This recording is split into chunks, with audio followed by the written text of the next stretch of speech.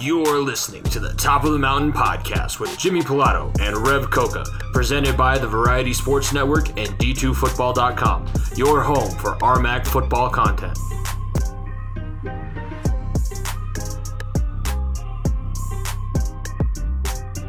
Now, to your hosts, Jimmy Pilato and Rev Coca. Welcome back, ladies and gentlemen, to your favorite, the number one home for RMAC football content, Top of the Mountain podcast here on the Variety Sports Network. My name is Jimmy Pilato. I am joined, as always, with my co-host, Rev Coca. We are ready to discuss the last week of RMAC football, the week that is coming up. We have a couple games that we're going to point out to you. We do have a new tried and true number one team overall in the RMAC. And it is somebody that none of us would have expected. So there's a lot that we will get into. Like I mentioned up at the top of the show, we are presented by the Variety Sports Network. If you are listening to this show, please follow the Variety Sports Network wherever you're listening. Subscribe to that YouTube channel. And also be sure to subscribe to the Far End of the Bench YouTube channel, where you can find this show in the video form every Friday, as well as my other show, Far End of the Bench. Follow at FEOTB Pod, everything to do with this show, and you can follow Rev at Rev Coca. Rev, how was the last weekend of college football, and so far been treating you now that we're getting ready to start another Friday and get into another weekend of college football? Definitely just a dramatic week, just full of just closely contested games, with the exception of maybe Shattering getting whipped up on Mines, and then the CSU Fort Lewis game, which was not much to talk about. But besides that, very dramatic football games. Of course, the overtime showdown with Western and Colorado Mesa, and then the Battle of South Dakota, which really the games we highlighted last week, which turned out to be the best games. So, it was a bit of a drama show in the RMAC. Definitely some speculation and questioning as to whether or not Black Hills State will keep that spot. But regardless, let's just see how far it goes. I'm excited to watch. It is fun just to have a new team up in the mix, and they've done this, like I said, a couple of years ago, where they started off the season 7-0. So it's not quite the best start that they've had since they've been in the RMAC, but it's been a hell of a start so far. Before we talk about those games, before we get into it, we are presented by, we have a new sponsor for the Variety Sports Network. If you go to SeatGeek, download the SeatGeek app and use promo code VSN, you'll get $20 off your first purchase on the app. So go download SeatGeek. If you don't have it, download already. Use promo code VSN. You get $20 off your first purchase, whatever concert or sporting event. Now that NFL season's going, preseason hockey, preseason basketball is all happening. Get some good seats. Use your promo code VSN. Help out the Variety Sports Network and get $20 off your first purchase. Let's start. I want to start with the Black Hills Brawl, the Black Hills State and South Dakota Mines game. Rev, I'm sure you were like me. Actually, I before we get into that, we should have been doing this all season, but let's talk about the players of the week, because two of the players of the week came out of the same game. But this week's player of the week for week 6 in the RMAC, Colorado School of Mines, John Matoka, Western Colorado's Tim Mullen, and Victory David. Victory David had the longest kickoff return in Western Colorado history, 105 yards, and Tim Mullen had just a whale of a game on defense. Obviously, John Matoka helped lead the Colorado School of Mines Ore Diggers to yet another 40-point total in their games. They're just putting up points like it's nobody's business. Those three guys had big weekends, two of them coming out of Western Colorado. Rev, think back to where we were sitting there as you were a redshirt sophomore, I was a redshirt freshman, and I think we won one game on that season. Did you ever imagine that at some point there would be two players from Western Colorado taking home Player of the Week honors? Well, as anemic as our team was on both sides of the ball, just looking back on the hindsight, it's kind of hard to find those moments where we didn't have a whole lot of elongated success in games. So it's kind of hard to look at that, where you have the entire RMAC of 10, 11 teams to look at. Why would you spend your time looking at the team that's winning 2 games, 1 game every year, that's struggling to even get a functional offense out there? The defense is on the field 70% of the time, just kind of getting grinded out. Very hard, but definitely good to see in this situation.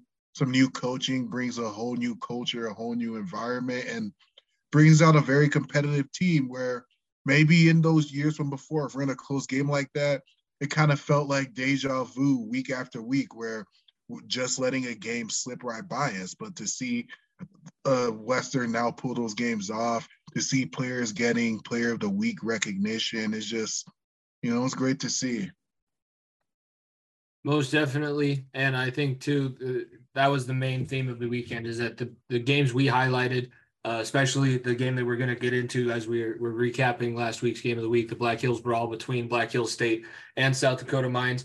It's teams that don't normally get a lot of attention, and it's cool that the fact that we pointed them out, they were able to deliver. So South Dakota Mines versus Black Hills State. Black Hills was on the road for this one. South Dakota Mines opened up this game and had a lead going into the second quarter thanks to a 15-yard touchdown pass. Johansson getting the Hard Rockers on the board. Black Hills answered with 10 points in the second quarter to tie it, and then in the third quarter took the lead and never gave it up again. Scored 14 points, ended up winning the game 24-17.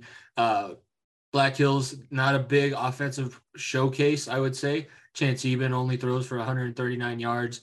Highest leading rusher for the Yellow Jackets, 64 yards total. Johansson put up another big day, 350 yards through the air. As I'm looking through it here, the one negative that you would take away from this as a South Dakota School of Mines Hard Rocker, and what was probably going to hurt them, what hurt them when they watched film, was those two interceptions that their quarterback Jaden Johansson gave up.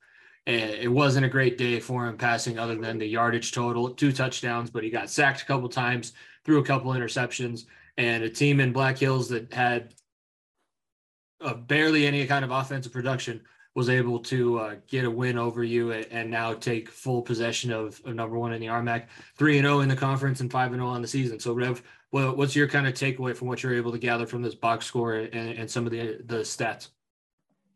Well, it was really a game that Black Hills State just let South Dakota Mines lose by themselves with their turnovers. And you look at the yard count, you look at how successful South Dakota Mines have been passing the ball, not just in this game, but really all season. Like, I think they're in the top 10, like, nationally when it comes to passing touchdowns, passing yards, and just picking up yards on the air. And you see that in the box score, but ultimately those costly mistakes. And looking at Black Hills State and their undefeated record this year, one of the biggest pieces is just them being opportunists on the defensive end, getting interceptions, getting turnovers. I believe through the first 5 games of the season, they have 12 takeaways. So ultimately, they're just allowing the other team to make mistakes and capitalizing off of it. That's kind of what I see, just a very opportunistic defense. It makes sense because the Yellow Jackets had 66 plays of offense for a total of 243 yards. South Dakota Mines had 93 plays on offense for 447. Yet you still see the 7-point differential. You still see a lack of ability of South Dakota Mines to really take advantage, and the big mistakes hurt them at bad times. It was an awesome atmosphere. I'm sure I turned it on for a quick second. It was bad. Unfortunately, all these games took place at the same time. So we're about to get into talking about Western Colorado and Colorado Mesa getting their double overtime thriller.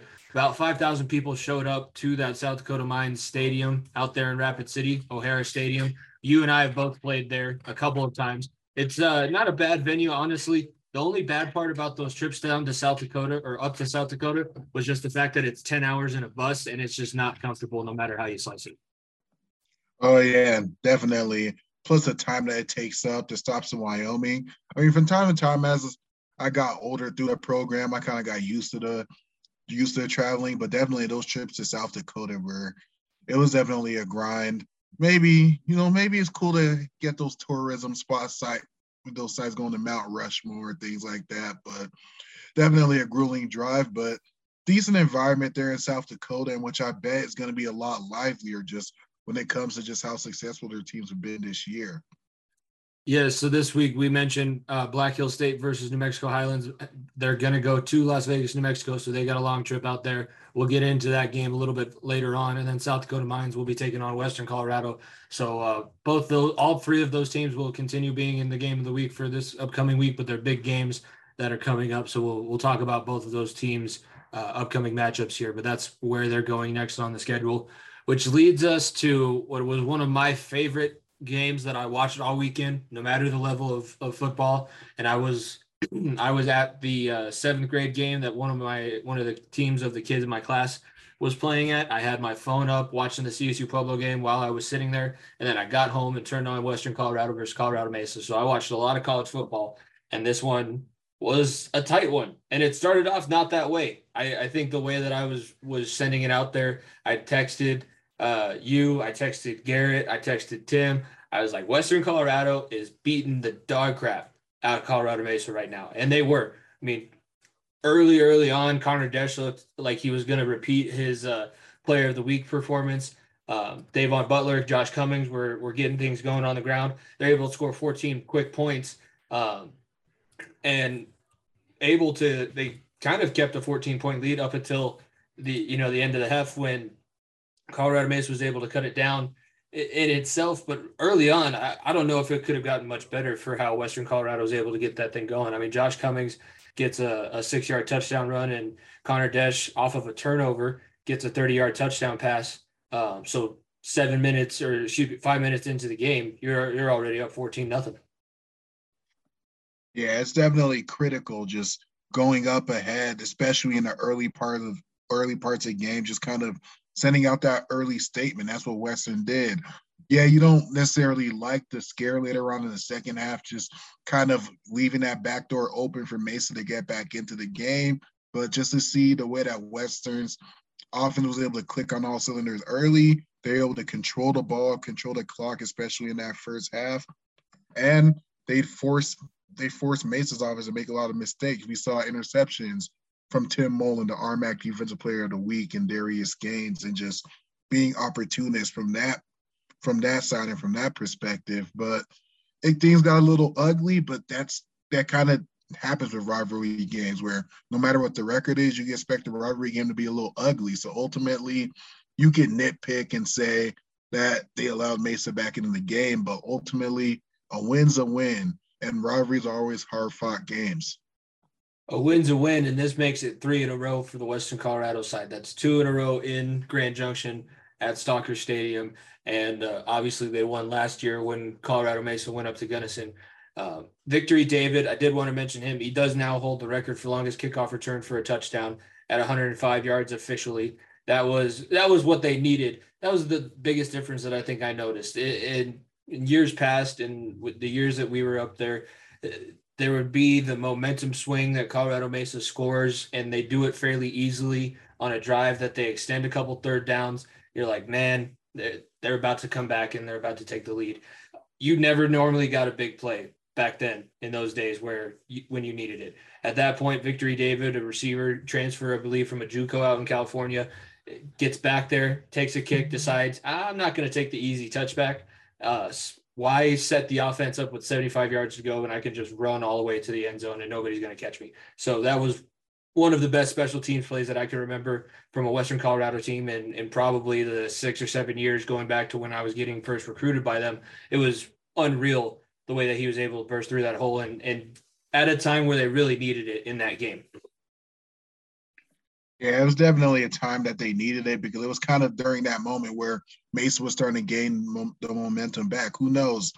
Who knows if that doesn't happen? Mesa maybe just squeaks out a second half comeback victory, but having those plays during the time, especially when the momentum is kind of going away from you, but to get things back into balance, to let the other team know that you're still in the game and you're still fighting, and just also just it came from out of nowhere. It's a big play when you're least expecting it, but playmakers make big plays when your team needs it the most, and that kick return was an example of that.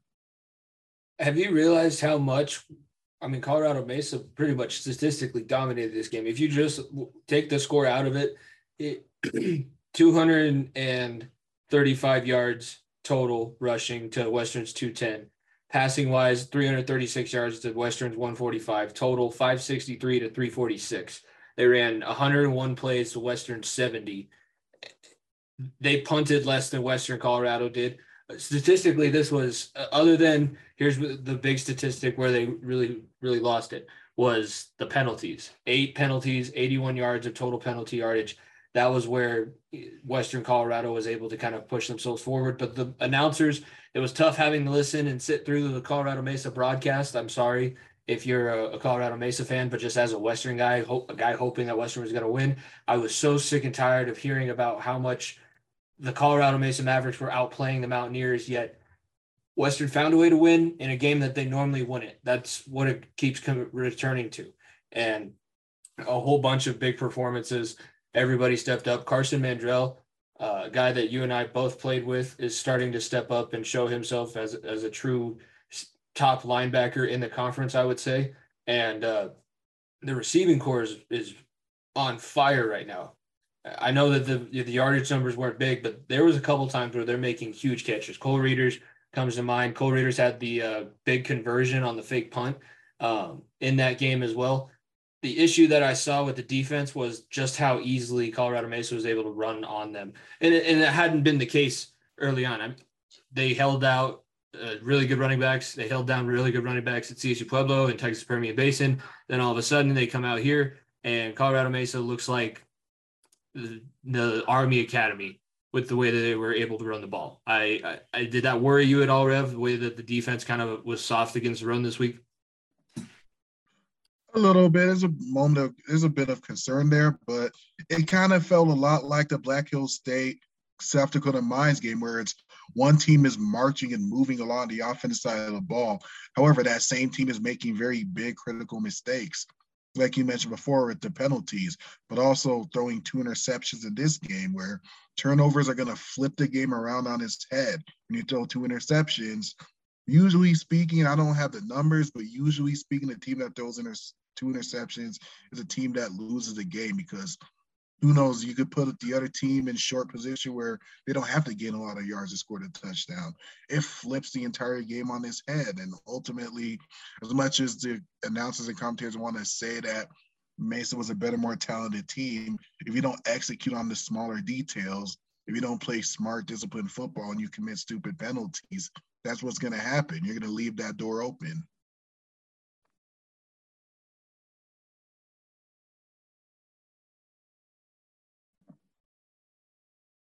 You're on mute right now, Jimmy. There we go. The way that it ended and the way that things went into double overtime, the fact that they had to match in the first overtime, get the field goal. Fonseca was money on all of his attempts in this game.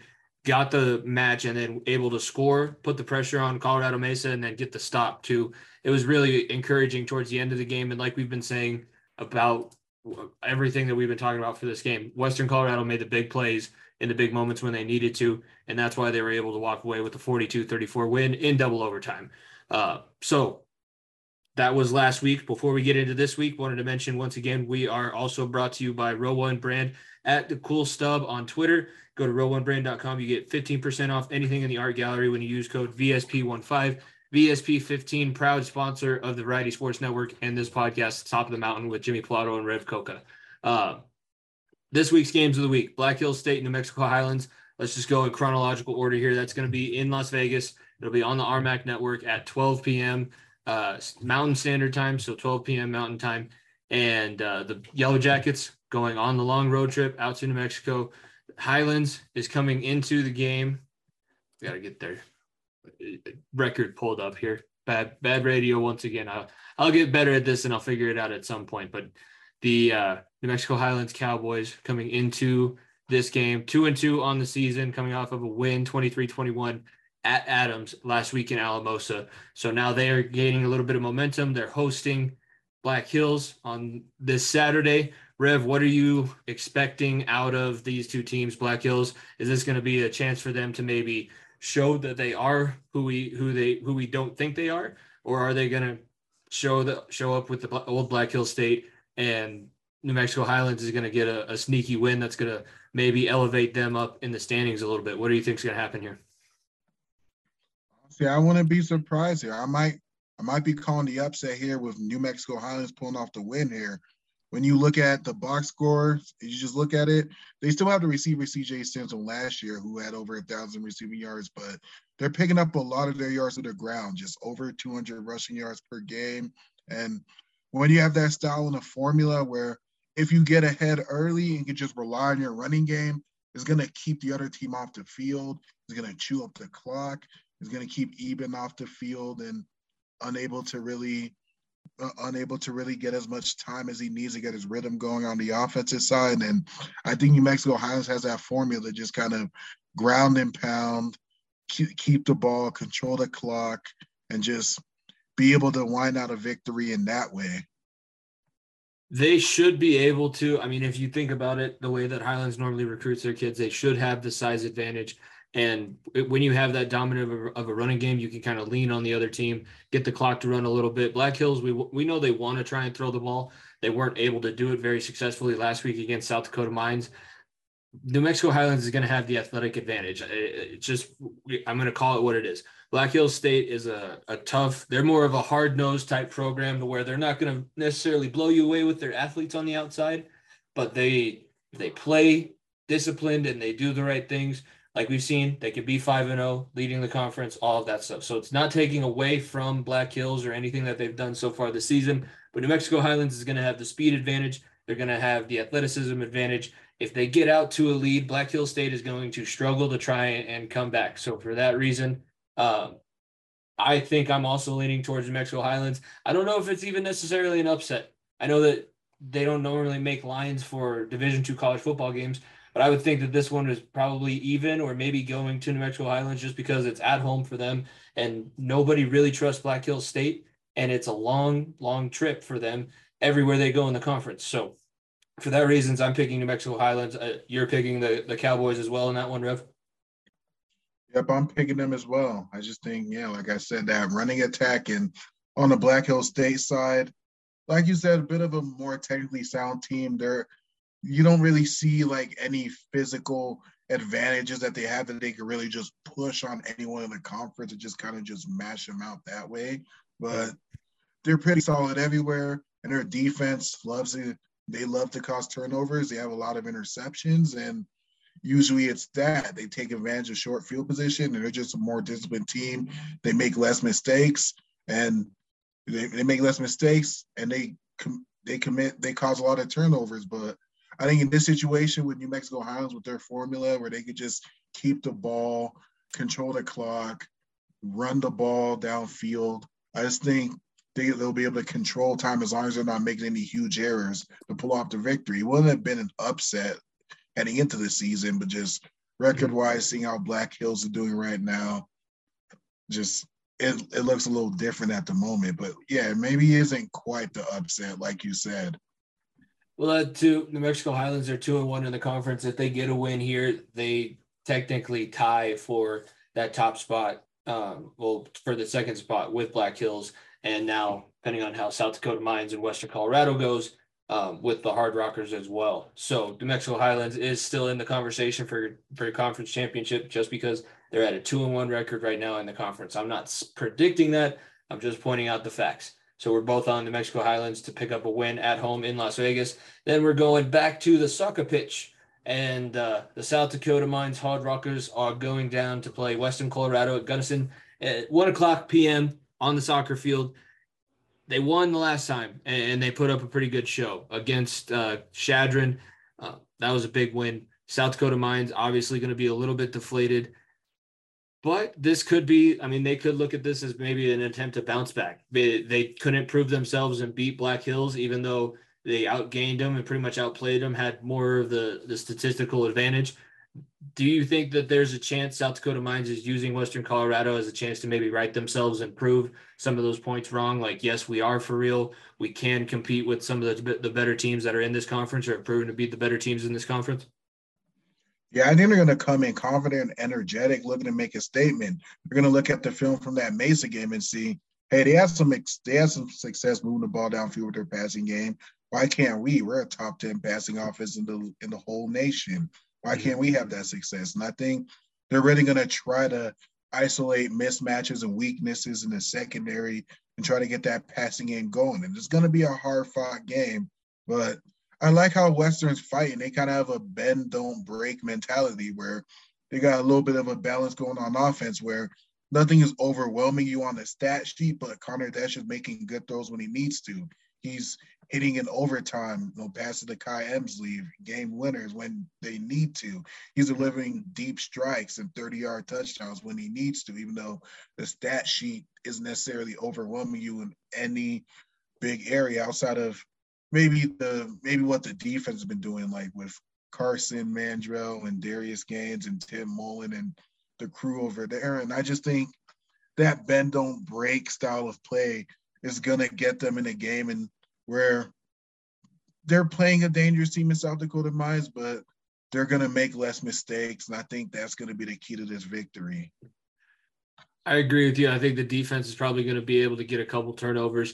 My big key for this one is on offense. It's get the diesel engine rolling. When Josh Cummings finally figured out his footing, that was when the Mountaineers were able to kind of move the ball the way that they wanted to. Obviously, they have the Thunder and Lightning combination with Davon Butler. Davon had a touchdown in that game last week as well.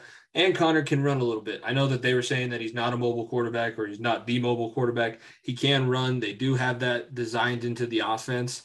They've shown it before. And if he gets back on at least somewhat of a track like he was the last couple of weeks, Connor never really has to throw for 300 plus yards, but if he gets 225, has a solid completion percentage, and doesn't turn the ball over, Western normally has a pretty good chance of winning that game. And I think he knows that if he just manages himself, manages the turnovers, not making any of the big mistakes, the defense is going to be able to take advantage of an aggressive South Dakota Mines Hard Rockers defense or offense. I think as much confidence as they're going to have, and they have beaten Western Colorado and Gunnison before. We were a part of that team, so it's not saying that it's a done deal. Western Colorado should be able to walk out of this one with a pretty impressive victory and push themselves even that much further into the conference title picture. And I'm sure that you're in agreement with that. I assume you're picking Western to win that one. You're not going against the hometown boys. Yeah, I'm picking Western here. I think they got what it takes to pull off this victory. That two-headed monster with Josh Cummings and Davon Butler going to be crucial because setting up that run and getting a run game established in the game, of course, sets up big play action, big pass opportunities. And I think using that philosophy of using a run to set up the pass and make things easier for Connor Dash, where the threat of Josh Cummings is going to get 7 people in the box, 8 people in the box worried about the run. And after the success in the run game has had, all of a sudden, here's a deep 40-yard pass downfield to Kai Emsley, where I think that formula is going to be enough. South Dakota Mines are going to put up points too on the other end, but a few mistakes is going to get them out of this game. I think Western pulls it off at home.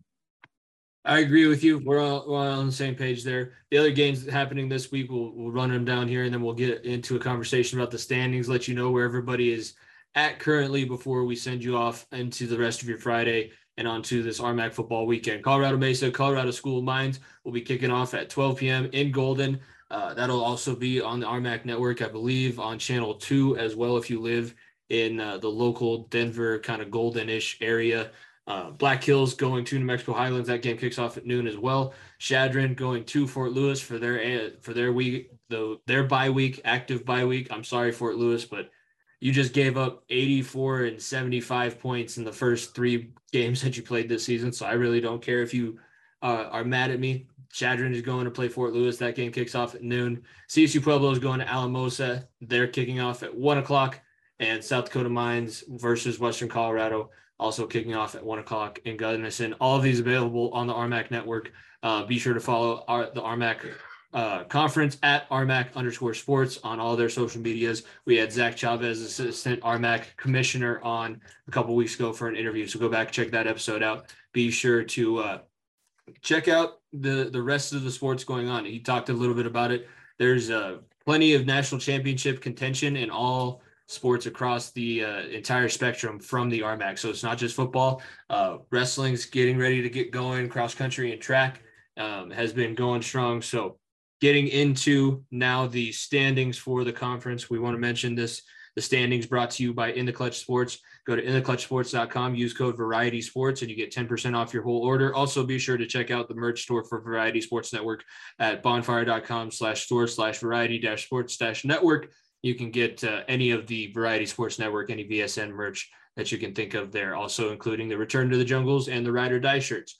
So now, the RMAC football standings heading into week 6 of the season. Black Hills, we mentioned it a couple of times, outright number 1, 3-0 in the conference, 5-0 on the season, undefeated year, in a year that nobody expected it from them.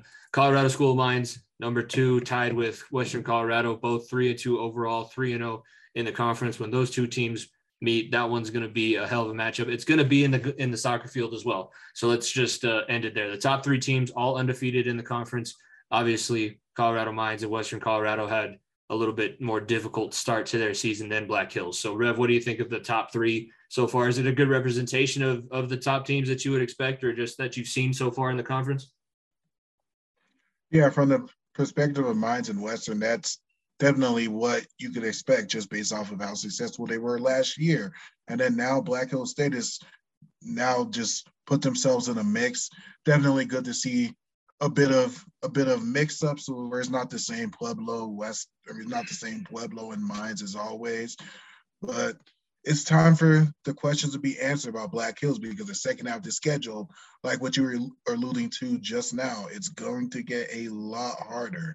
They're really going to be tested, whereas as a front-loaded schedule for Colorado School of Mines, it's going to be a very back-loaded one for Black Hills. And let's just see, who ends up on top. And of course, you can't count Western out either. Yeah, I don't think that neither of us would allow that to happen on this show. Next 2 in the standings, South Dakota Mines and New Mexico Highlands, both 2-1 in the conference. South Dakota Mines is 3-2 on the season. New Mexico Highlands didn't have a game in the first week, so they are 2-2. Both ahead of CSU Pueblo and Colorado Mesa, which I think would be a little bit surprising if you looked at the preseason rankings. But it seems like the world is starting to come back to normal with South Dakota Mines and New Mexico Highlands. They'll probably beat all of the other middle of the road, maybe considered bad teams in the conference, but I still don't think they're going to go on any kind of a run and wouldn't give them a shot. I know they technically record-wise have a shot at the conference, but I'm not saying that they're even really going to be in contention by week 7 or 8. I think they're going to be out of it by that point. As for my thoughts, kind of in that middle section of the RMAC standings, I kind of like just New Mexico Highlands and South Dakota Mines just being those very dangerous offensive teams where if you let your guard down, they might just have a quarter where they put on 3 touchdowns out of nowhere with the rushing heavy attack of New Mexico Highlands or the passing heavy attack of South Dakota Mines. Mm-hmm. As for Pueblo and Mesa, I don't know if at this point I could give them the benefit of the doubt anymore, where you're kind of saying, well, it's Pueblo, they'll figure it out, or well, it's Mesa, they'll figure it out. There's definitely a feeling where with Pueblo, they may still have a very physically talented roster, but just mentally, they don't seem to be that same team. They don't seem to be that same disciplined, experienced team as they used to be. And Mesa, they can move the ball. Their quarterback's not horrible. Karst, I believe. Karst Hunter. Yeah, I used to think it was Hunter. I thought it was Hunter Karst for an entire year, but now I've seen it, and they were saying, yes, Karst is his first name, Karst Hunter. Yeah, right. Like, they have good. He's been at that school for like 13 years. Right. Yeah, like they have good pieces to make themselves a hard team to beat, but I don't know if I could give them the benefit of the doubt just saying they have a complete roster that they can hold it together to beat most of the arm. Like, they're going to get themselves into some very hard-fought games. So I don't know if I could give Pueblo and Mesa benefit of the doubt just saying, well, they'll figure it out. I agree, and I think that we're going to see that this weekend. I think that CSU Pueblo is in for a little bit more of a dogfight in Alamosa than maybe they're anticipating. So after New Mexico Highlands, CSU Pueblo at 1-2 in the conference, 2-3 overall. Adams 1-2 in the conference, 1-4 on the season. And then the bottom 3: Mesa, Chadron, Fort Lewis, all winless in the conference. Chadron and Fort Lewis yet to find their first victory of the season. Colorado Mesa is sitting at 1-3 with their 1 win coming over an NAIA school. So the bottom of the conference still looking to get themselves out of the starting blocks, but I would say up towards the top, at least with Western Colorado, I guess at this point, Black Hills State, Colorado Mines, those are going to be the teams that you're looking for conference pushes. I will say there's only like 1, maybe 2 teams that I would even trust in getting the playoff spot that you would get winning the conference. So I don't know if this is going to be the year where we get an RMAC team going all the way to the semis, but so far we are starting to figure out who are the teams that are going to be able to take that next step forward and actually do something productive with their season. So any final thoughts on the week, Rev? I'm just gonna piggyback a little bit off of what you were just saying there. I think it's gonna be one of those years where I don't know if there's gonna be a big playoff run, but I would like to see one of these teams just kind of sneak in there, make their way into the brackets. Yeah, it's gonna be a rough matchup early against perhaps a team that has a more polished record, but I'm excited to see, who could, if Colorado School of Mines could continue this brand of football where they really haven't, they really haven't shown any signs of struggle in the RMAC yet. Really, they've handled their business, and they've seemed like a team where if they have an advantage, they're not going to play with their food. They're not going to let their opponents back into the matchup. Let's see if that continues. Let's see if Black Hole State random just causing havoc and creating turnovers and short field positions to create scores. And if they could keep that, if they could keep that success up, because turnovers aren't always easy to come to. You can't just rely on getting those every game. So if they can rely on that brand of defense, I just want to see how that plays out. As to just leave something for the bottom of the division, just to say something about that too. I'm just curious to see how much of a gap is there really between Fort Lewis and the second best team in the RMAC, or vice versa, Chadron State and the second best team in the RMAC. I'm just curious to see if there really that much of a gap of Fort Lewis being worse than everyone else. I can tell you from what I saw, granted, I turned it on in the second half. I didn't watch the game initially, but from what my parents said, being there live and from what it looked like when I was watching, Fort Lewis is as bad as you would expect a team who hasn't won a game in over 1,000 days. So they are goodness. That bad. Yeah. Just going to let that one sit there. Like I said, I'm not trying to be mean, Fort Lewis. I'm just trying to be honest. And the honest truth right now is you haven't won in 3 years. And I'm struggling. I mean, you and Chadron is going to be like the biggest pillow fight to see who's going to get their one win of the season and move forward. And then the other team is going to finish with nothing. And it'll be rough. But I think that's going to do it for us here on this week's edition of the Top of the Mountain podcast. Remember, check out our sponsors, Row One Brand at row1brand.com. Use code VSP15. You get 15% off any art gallery piece in the Clutch Sports. When you use code Variety Sports, you get 10% off your whole order. And then our new one, SeatGeek, when you use code VSN, you get $20 off your first purchase. So download the SeatGeek app, use promo code VSN, get your tickets. Follow at Variety_Sports_, subscribe to the YouTube channel, subscribe to the Far End of the Bench YouTube channel, follow at FEOTB Pod. Rev, you got any stories brewing for Belly Up or anything like that? Let the people know where they can find you. You can find my work at Rev Coca. Well, that's my Twitter, at Rev Coca. But also, you can search that name on Belly Up to just see what I'm up to. As some of you may know, I'm also really big into MMA. So last week, I just briefly wrote something on the card that happened last weekend with Yan Xiaonan and Mackenzie Dern, just kind of briefly going over some of the highlights and also some fights I would like to see next from the opponents that fought on that card. But as for my future and as for what I'm looking to write in the future, I'm going to look to kind of talk about some Steelers material in this next stretch of really tough games. We got Buffalo, Miami, and Tampa Bay these next 3 weeks. So it's a rough stretch. So I'm just kind of going to talk about my expectations, what I want to see, because they're going to be hard-fought games. I don't know how many of those games we're going to win if we win any of those games. But I'm just really want to see a feisty Steelers team and some progression with our rookie quarterback in Pickett. So kind of going to talk about the Steelers there and also just the upcoming rough patch in our schedule. Is it true that Mark Zuckerberg rented out that arena for the last UFC event, or is that just a rumor going around? At first, it seemed like something that Dana White wanted to adamantly deny, but as the week went on and as the fight card went, when you see no journalists and no media members there, and it's Mark Zuckerberg and his wife renting out the arena, it just seems like that was exactly what happened. At first, it was kind of it was kind of like putting, oh, we love you journalists so much and we just want to give you guys a break. But eventually, promoters are known to lie, and it turned out to be the case that Zuckerberg rented out the arena. Definitely, it's definitely strange to see, the UFC getting like hand in hand with Zuckerberg. It's not something I would have expected. Yeah, it's a little bit strange, a little bit out there.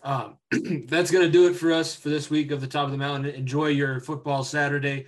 Have a safe week. We will see you all back here next week on the Top of the Mountain podcast. For myself, Jimmy Pilato, my co-host, Rev Coca, thank you very much for listening. We will see you guys next time.